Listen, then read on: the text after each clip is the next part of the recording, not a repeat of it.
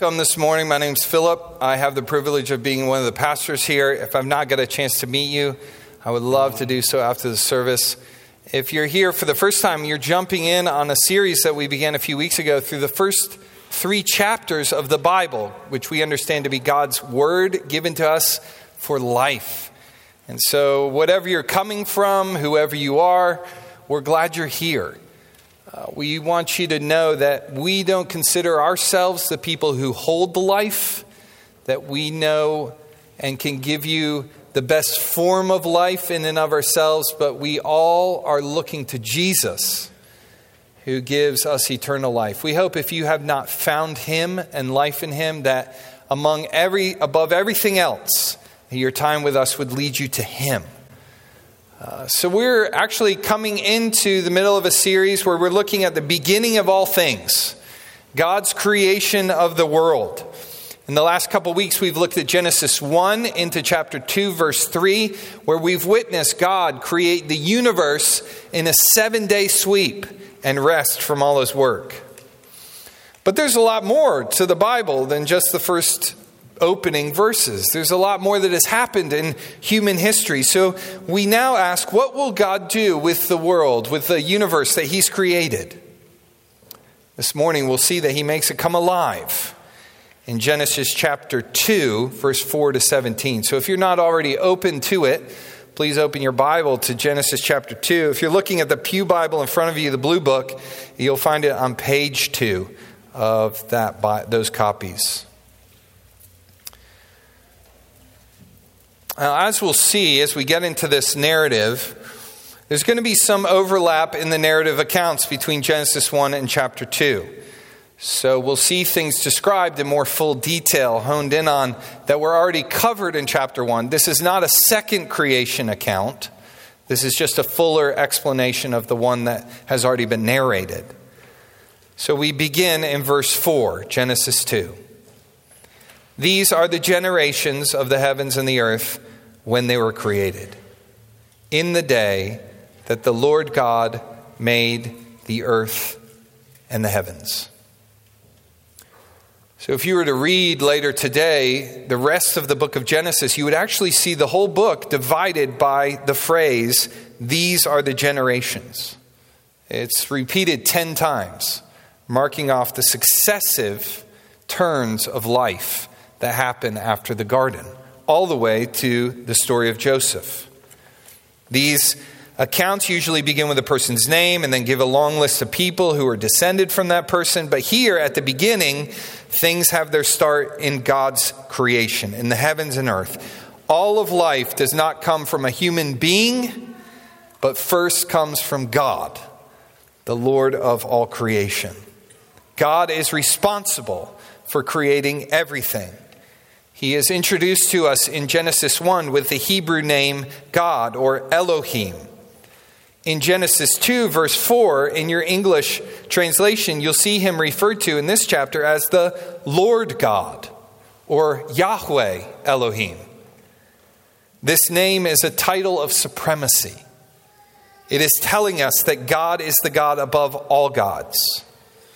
God will introduce Himself to Moses later at the burning bush with the name Yahweh, I am. It is as if the narrative is intending for us to see, because God is, everything else is. In Him all things move and have their being. God relates to His creation as creator and as master, as Lord. He is both responsible for life and He is the ruler of life. This is the main argument I think the author is making here in our passage in chapter 2, verse 4 to 17. The Lord God, Yahweh Elohim, is the Lord of all life. And we see that argument, that point, developed in 3 ways. God gives life, God sustains life, and God defines life. God gives life, God sustains life, and God defines life. If you're taking notes, that's the way we're going in the rest of our time. So let's begin seeing how it is that God gives life. Look at verse 5 and 6. When no bush of the field was yet in the land, and no small plant of the field had yet sprung up, for the Lord God had not caused it to rain on the land, and there was no man to work the ground, and a mist was going up from the land and was watering the whole face of the ground. Okay, let's stop there. You've never known the world without life in it. You've likely never gone a day without some form of human contact. So imagining the scene here is a bit of a challenge. Picture standing in the middle of Luce Park, looking around, and all you can see, for as far as you can see, is dirt and nothing else. Not a single plant, no houses for sure, no trees, no people. The earth was barren.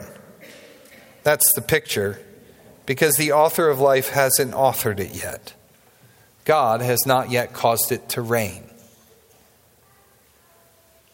Out of this, God gives life.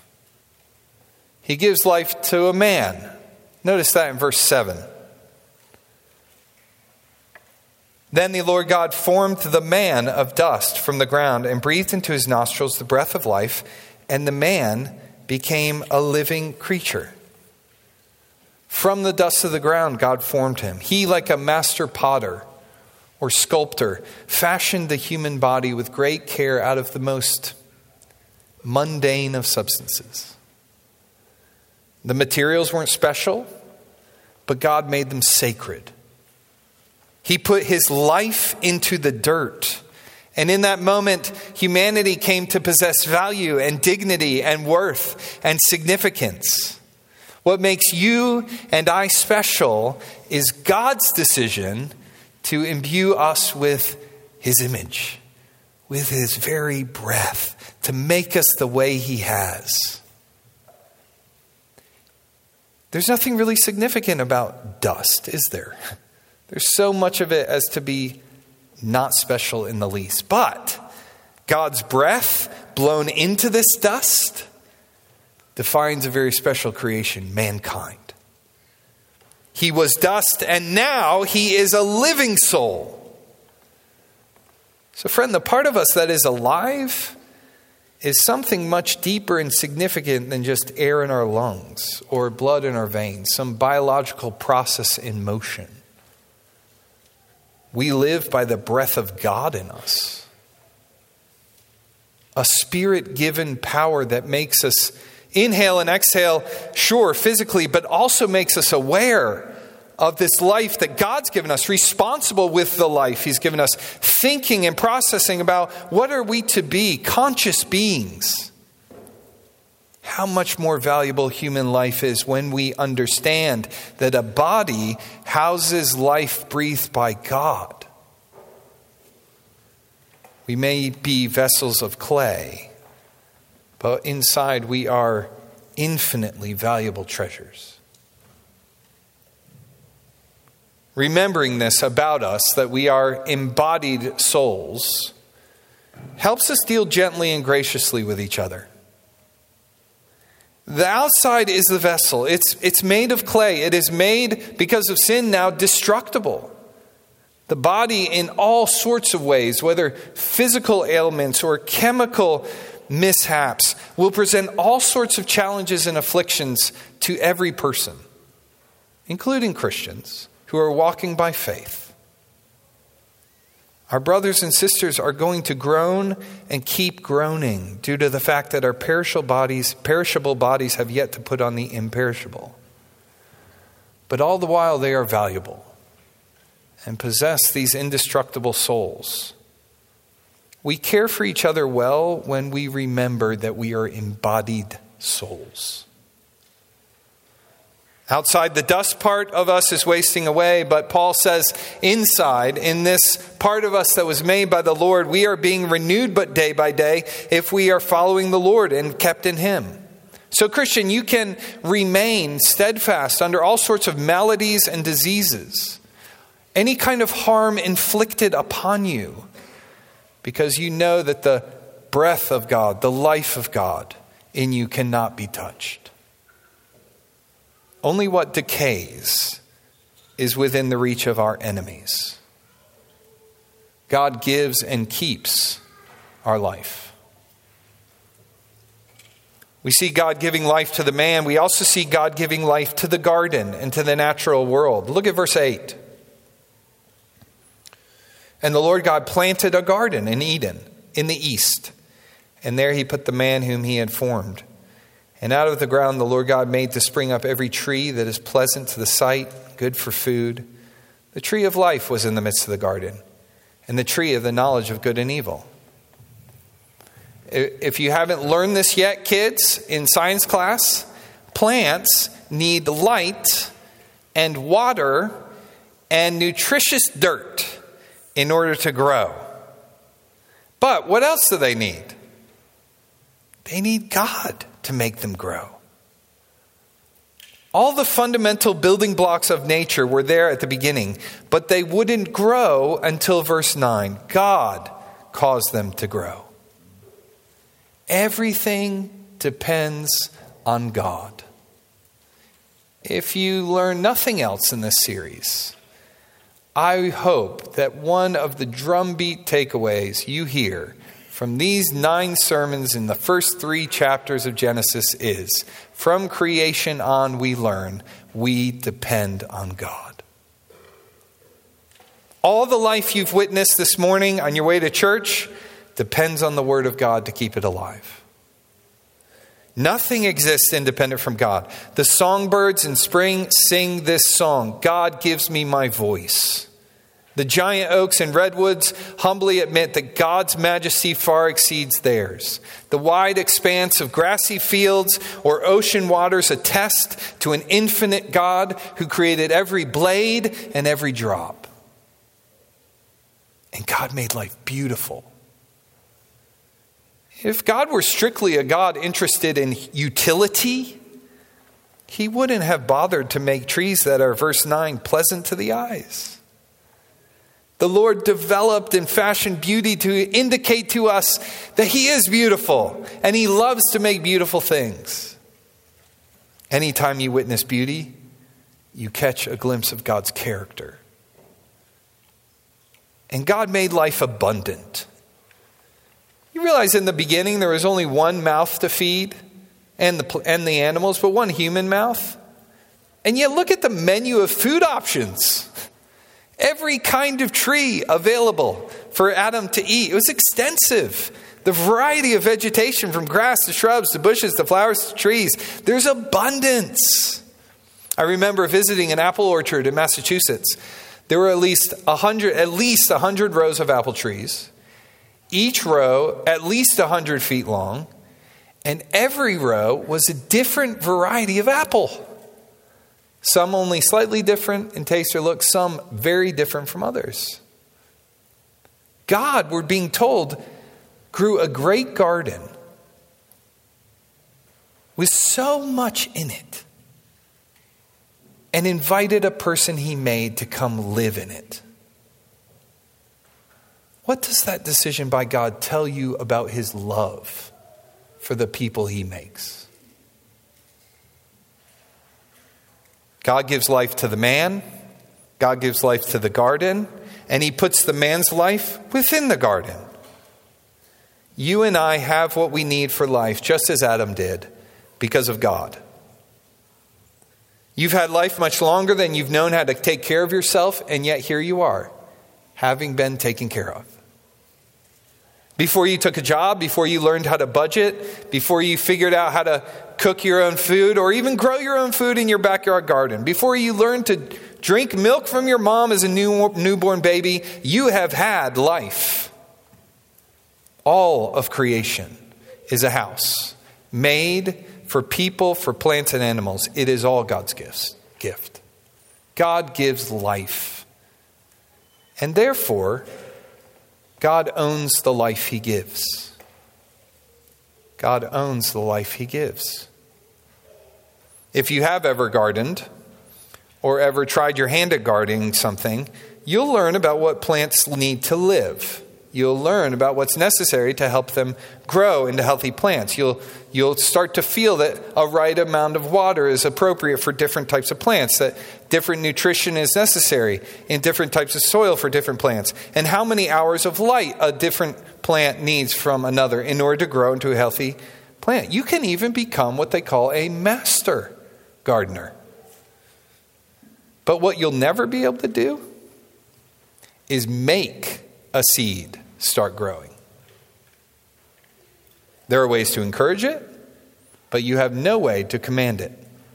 So those of you who have tried will know that you can put 10 seeds in the ground, but only 6 come up. We have no ultimate control over life, but God does. He can make things grow. He can make them not grow. He can make things live. He can make them not live. All this life that we are seeing God create, this world, this man, this garden, it's all owned by God.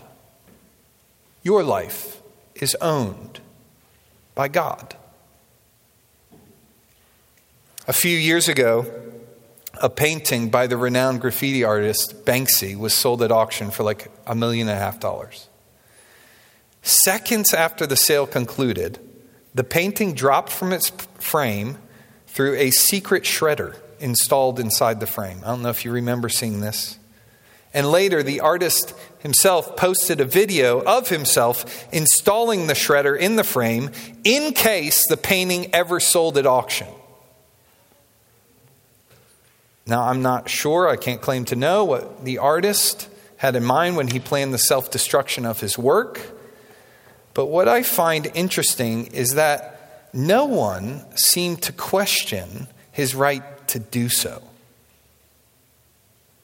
And even those who might dispute that, well, in the end, they proved powerless to do anything about it, didn't they? He, the Creator, did whatever he wanted with his creation, even destroy it. God holds this creative authority over your life. We use our lives for all different types of things. We take advantage of the life around us for good reasons and for selfish reasons. We can even live a long time effectively ignoring that the things we're using are not ours. You can grow so accustomed to breathing as to think that it is innate to you. The breath in you right now, though, where did you get that breath? And that breath. And that one. What about the other gifts? The families we have. The energies and talents we possess. Everything about us is owned by God. None of us has any control over when that breath will leave or when that body returns to dust. So I would encourage us, in light of this, to regularly be asking God what he would have us do with the time he gives us in between the first and the last breath. The time between the dust. In verse 5, man is described in how he serves the created order. He is a man to work the ground. God has placed you and me on this earth for reasons beyond our own personal consumption. He built us to care for what's around us, especially other people, as we heard from Mark 12, and we recited and rehearsed back to the Lord in our gathering this morning. The great commandment he has placed on all of us, that he calls us to, is to love him with all our being and to love each other as ourselves. So this God-owned garden in chapter 2 becomes a very helpful picture for our life together as a church.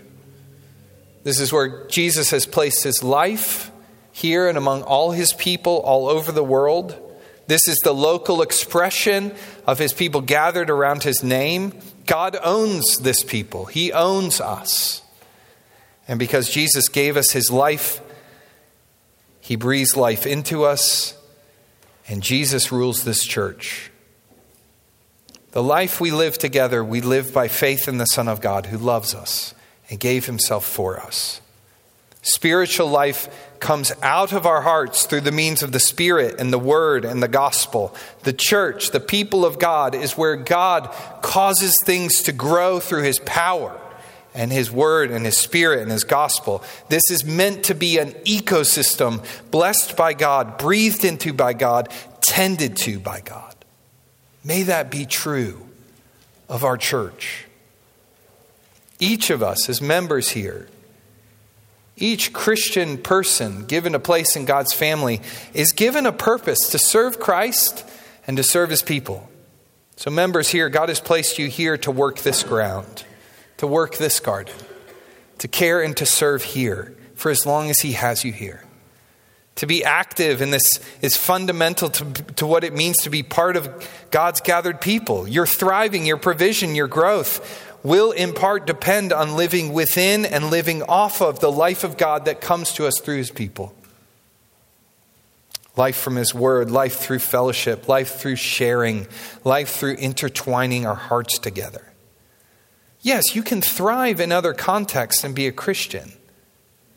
But I don't think you can thrive as a Christian apart from life in Jesus alongside His people. It's very hard to do. The fountain of life, Jesus, has attached His life to His church. Our Lord, the author of life, notably and noticeably from chapter 2, gives abundant life to His people. That's our first thing to notice from God's creation. Secondly, we see that God sustains life. God sustains life. You know how important water is to life. The nation of Israel, who Moses is writing this to, knew a lot about dusty wilderness. They knew the experience of thirst in a dry and barren place. The world God made, though, Moses said, contained plenty of water. At some point in the creation, God decrees rain, and before that there was a mist, kind of like a original sprinkler system before there were sprinklers, verse 5 and 6. And there were rivers everywhere. Look at verse 10. A river flowed out of Eden to water the garden, and there it divided and became 4 rivers. The name of the first is the Pishon. It is the one that flowed around the whole land of Havilah, where there is gold, and the gold of that land is good. Bdellium and onyx stone are there. The name of the second river is the Gihon. It is the one that flowed around the whole land of Cush. And the name of the third river is the Tigris, which flows east of Assyria. And the fourth river is the Euphrates. God had already told man, which we saw at the end of chapter 1, that they were to care for the land and multiply in the land. And here we see God has pre-made all the conditions necessary for population growth. As humanity was intended to grow, they would need water for life and food. They discover in exploration that God had supplied the beauty of gemstones and the helpful utility of resources for technological advance. If God had not made provision to build a world that could support life as life grew, history would have been a very short story. Notice how verse 10 through 14 are kind of an interruption to the flow of this narrative. Up until this, it's one, the Lord God did this after another. Do you see that? The Lord God made the heavens and the earth, verse 4. The Lord God had not caused it to rain, verse 5. The Lord God formed the man, verse 7. The Lord God planted a garden, verse 8. The Lord God made the spring up, verse 9. Then all of a sudden, the Lord God's they stop and they pick back up later in verse 15. But there's an interruption here in that pattern. It's almost as if the narrative wants you to think of the rivers as pre-existing. They weren't pre-existing always, which we know from His creation, but the narrative kind of gives that sense, doesn't it? They were just kind of always there.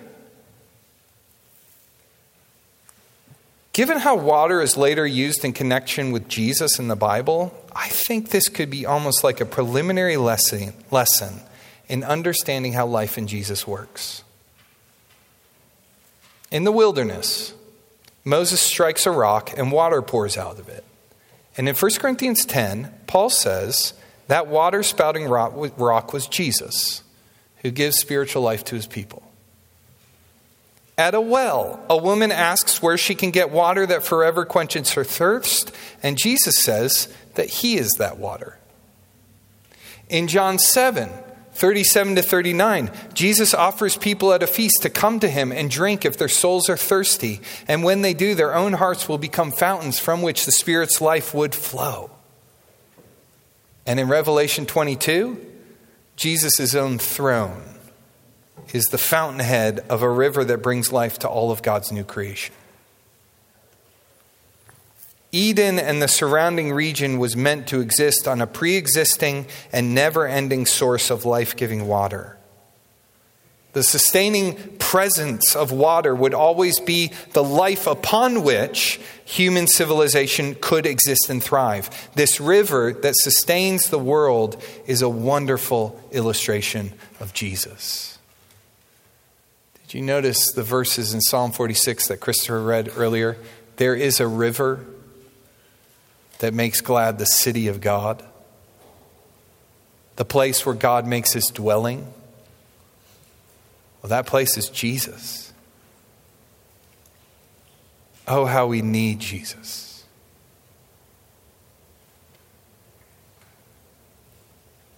Remove him, our souls dry up. Neglect him, and our hearts wither. Plant your life near him, and you will be well supplied in all the ways that matter most. You can no sooner find satisfaction in this world without Jesus than can a garden grow without water. This geographical region in verse 10 to 14 came to be known as the Fertile Crescent, the launching pad for all human civilization, and humanity has only continued growing and filling the earth since. Certainly there are people, sadly and tragically, who go without food today. And yet how many billions continue to be fed and watered by the same stuff that was here from the beginning? God's grace showers on all people, those who love him and those who don't. He is a kind and good God. When God plans for the future of his people, he makes plans not just for life, but for abundant living. He plans a place to live out purpose, a place full of provision for our needs, a place that holds great promise for a thriving future. And that place now is wherever Jesus, the living water, flows. So are the roots of your heart touching Jesus, the living water? Where are the roots? If my roots are anywhere but Jesus, I am living an unsustainable life. There can be no life in the branches if they are not receiving the life that flows from the vine. Psalm 1 tells us that the roots receive life through the Word, who is Jesus Christ. Friends, I got to confess to you that I go for time seasons, sometimes long seasons, including this week. I've been thirsty spiritually all week. I have felt dry all week. I have felt dry for longer than a week. I have had seasons where I've been dry for months. People close to me, my family, my wife could tell you, I have at times carried around attributes of a withered leaf. I have many times attempted to maintain a spiritual and fruitful life on the surface when my heart under the surface was not drinking from Christ's sustaining presence. And yet the river still flows. He remains available to us in his grace. Stretch out your roots. If you find yourself dry, if you find yourself unable to even find joy in life, stretch out your roots. Cry out to the Lord to water you again with Christ. The Lord is gracious to sustain us by a Spirit who never leaves. He allows us in patience to sometimes dry ourselves out so that in time we will return to him and find how sweet is the life he gives. And every time we return, isn't the case we wonder why we ever sought water from what doesn't satisfy, instead of from the God who has always sustained our life.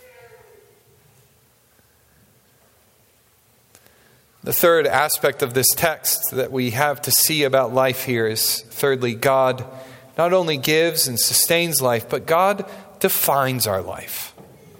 Look at verse 15. Then the Lord God said, "It is not good." Sorry, wrong verse. Verse 15. The Lord God took the man and put him in the Garden of Eden to work it and keep it. And the Lord God commanded the man, saying, "You may surely eat of every tree of the garden, but of the tree of the knowledge of good and evil you shall not eat. For in the day that you eat of it, you shall surely die." There'll be time for us later, Lord willing, in Genesis 3 to think more about this command, so we won't cover it all this morning. But notice that God is setting the parameters of man's life in two ways. He's giving him purpose, and he's giving him a promise.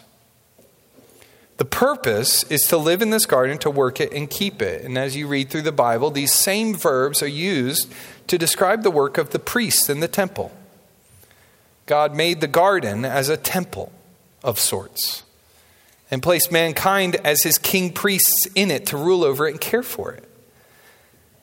Adam's job, his role, was to facilitate the worship of God through a life lived in the presence of God and in service to God. So notice in that purpose how much authority God entrusts to man. This is so contrary to the caricature often given to the God of the Bible by our culture. God was happy for humanity to exercise their creative will in the world he made. He was not overly restrictive. He was overtly encouraging a type of freedom. God is for good enjoyment. He makes life to enjoy him with. Enjoy it as a gift from him. That's what worship really is. The enjoyment of God through the life he gives. That's why our worship as Christians will never end, because we will get to enjoy him in forever life. So God orients mankind and puts parameters in his life with this worshipful purpose. And he puts parameters with a covenant promise. The backbone that kind of forms the spine that holds together the storyline of the Bible is God's work with humanity through a series of covenant promises he makes. Promises where God establishes a relationship based on blessings for obedience and curses for disobedience. And so I think the first covenant God is establishing with mankind is there in verse 16. Look at it again.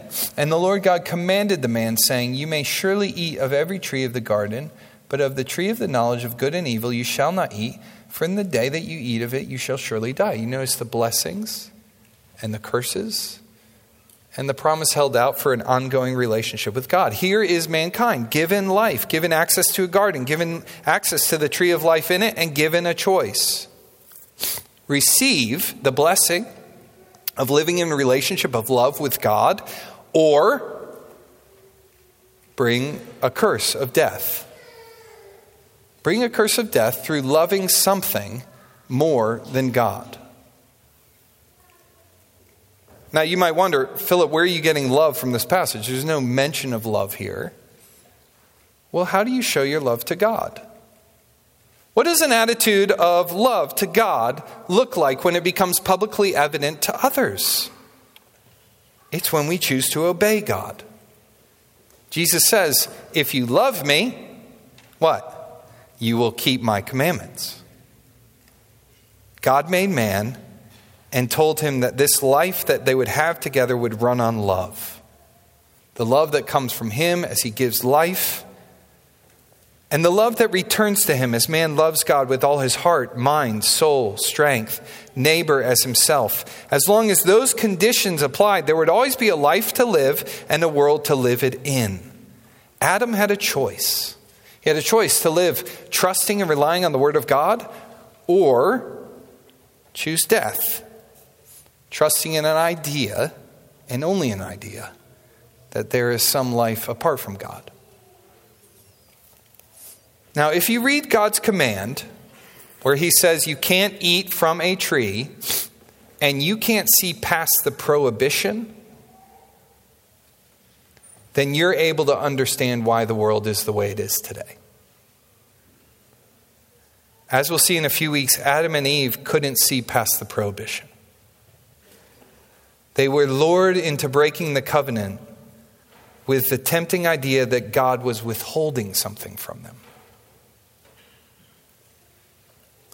But as we stand here learning from history and all the damage and brokenness, pain and grief, selfishness and destruction that choice brought,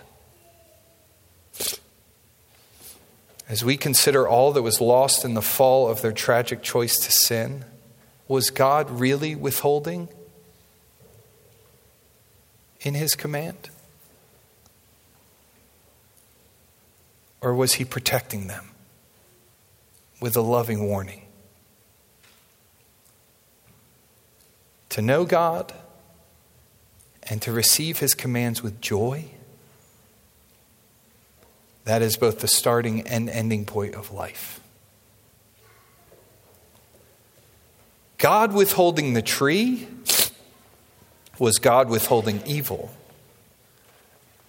Believers, sometimes God keeps things from you for your good. And if you don't have a category for that, you'll be a miserable person.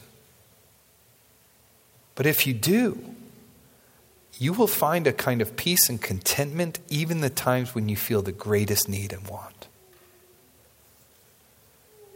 God's love is behind God's law. God sets boundaries in wisdom and in love. He knows that death lay on the other side of disobedience. This love then moves us to want to protect each other. So we want to warn a brother or sister who is obviously disobeying God because life is what we want for them. We want to encourage people who are making hard choices out of love for God to follow that instead of the way of ease or comfort or self. Now, our culture all the while is going to trumpet in our ears the ideal of choice. And by that, they mean the freedom from any authority to coerce you into making any choice you don't want. That freedom from authority is the highest ideal of the age. But let me just pop that balloon. Let me just dismiss that as blatantly false. You cannot escape the authority you were born under. God's authority. You can no sooner escape that than a fish can live out of water. God made us. End stop. Life comes from him. End stop. You can try to recreate a world within this world, a mini world somehow out from underneath his authority, but God says it's going to be a foolish endeavor. So friend, if you're attempting it, stop. It doesn't accord with truth. It will not build what you think it's going to build. A better way, instead of buying into the culture's lie of human freedom out from underneath God's authority, instead, let me give you this better way. See that God's definition of human freedom can exist underneath his authority, and it's better than being free from him. It's life-giving. Living under his rule of love is actually the highest human ideal. One of the marks of growth in your faith is that you will welcome God's prohibitions in your life. You will increasingly say no to your own selfish desires because God says they're dangerous.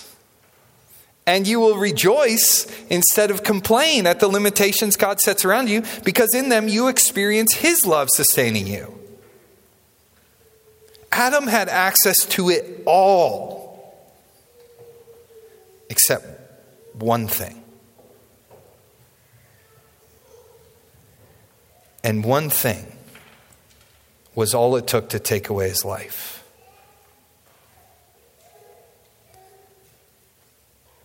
Are you requiring one thing that God hasn't given you in order to be satisfied? Or are you satisfied with all that God has given?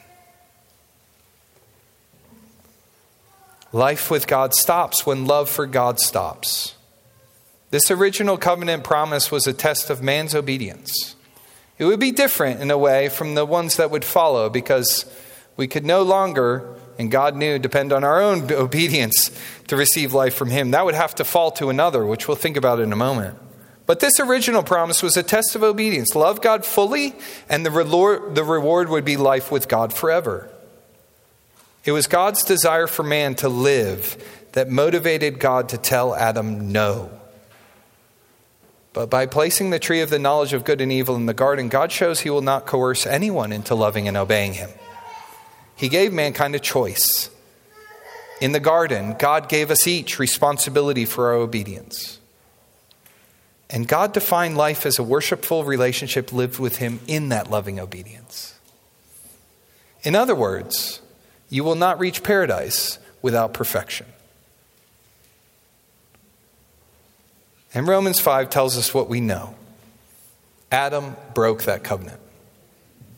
He chose death over love, and in him so have we. In Adam, all of us have died. There would be no return to Eden, because we have all made the same choice. We have all surrendered life through our disobedience to God in some way or another. And as a result, one day our lungs will return their breath to God, and our bodies will return to the dust. And our souls, well, they will remain to answer for our obedience or disobedience against the Lord God who gave them life.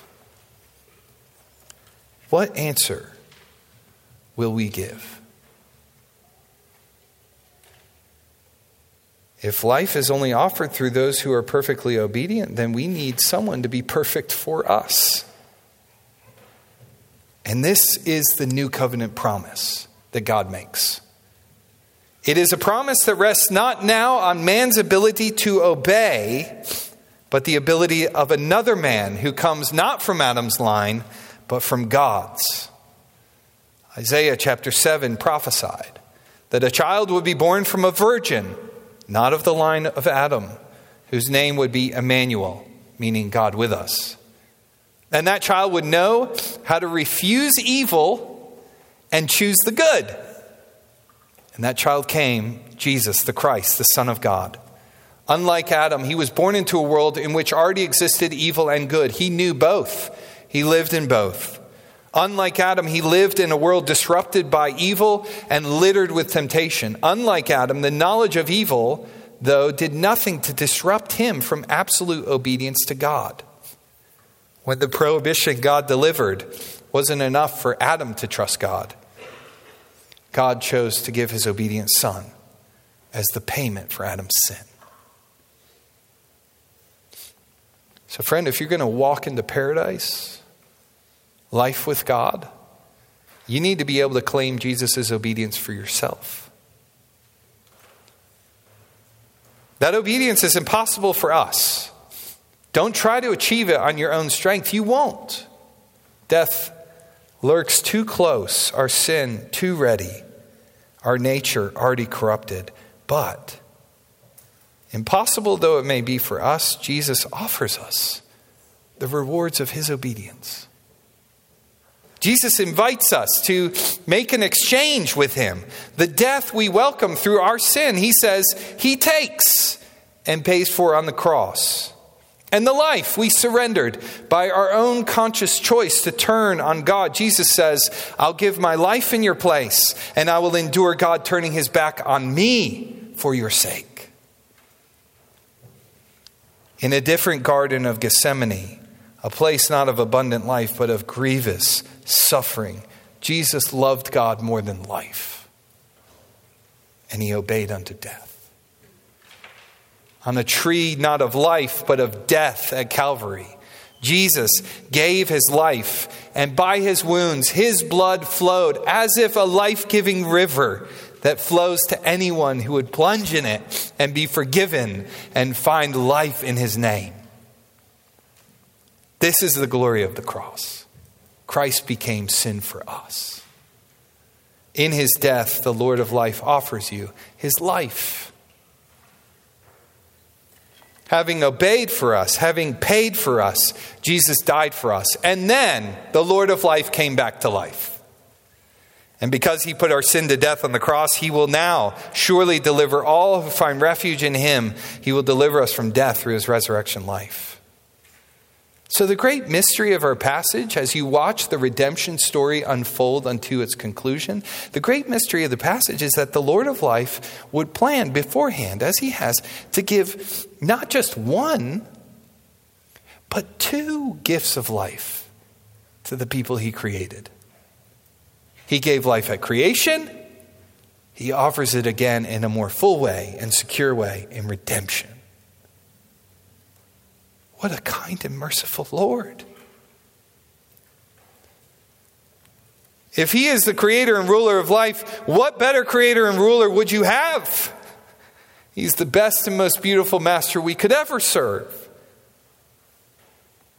How much more alive will we be now that the Lord of life has given his own life for you?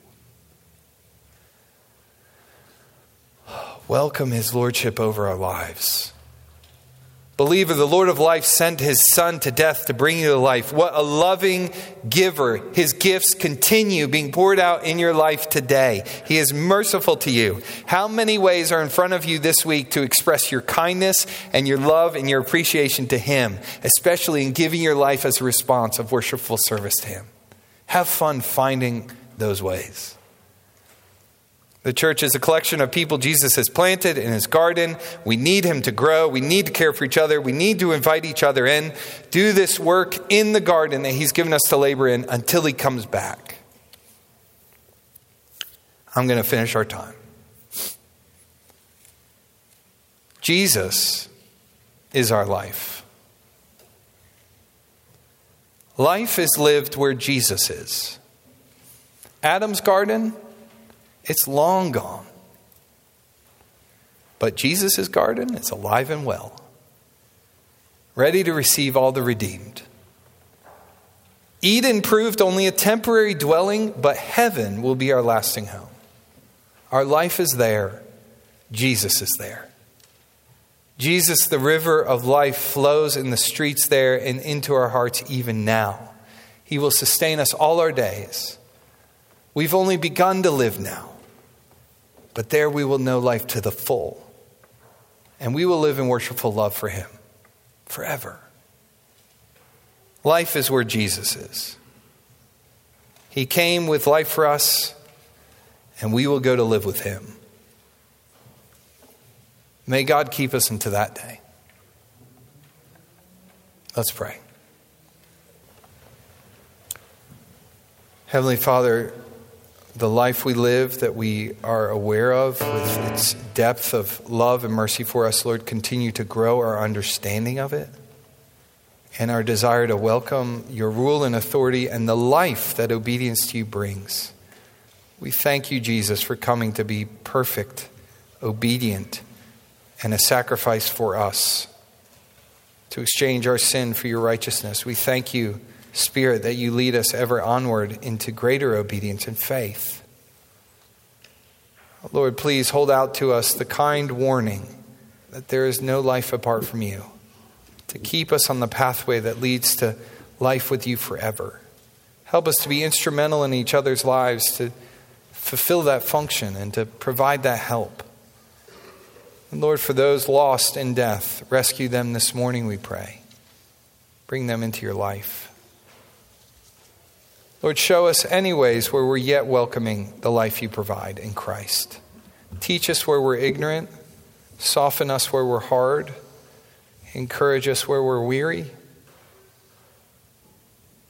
Lord, give us a thirst that we only find satisfied and quenched in Christ.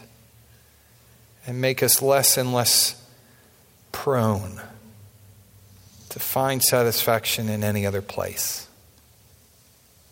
Fulfill your work in us, Lord. Have your will be worked out in our life. Lead us in the paths of life for your name's sake. In Christ we pray. Amen.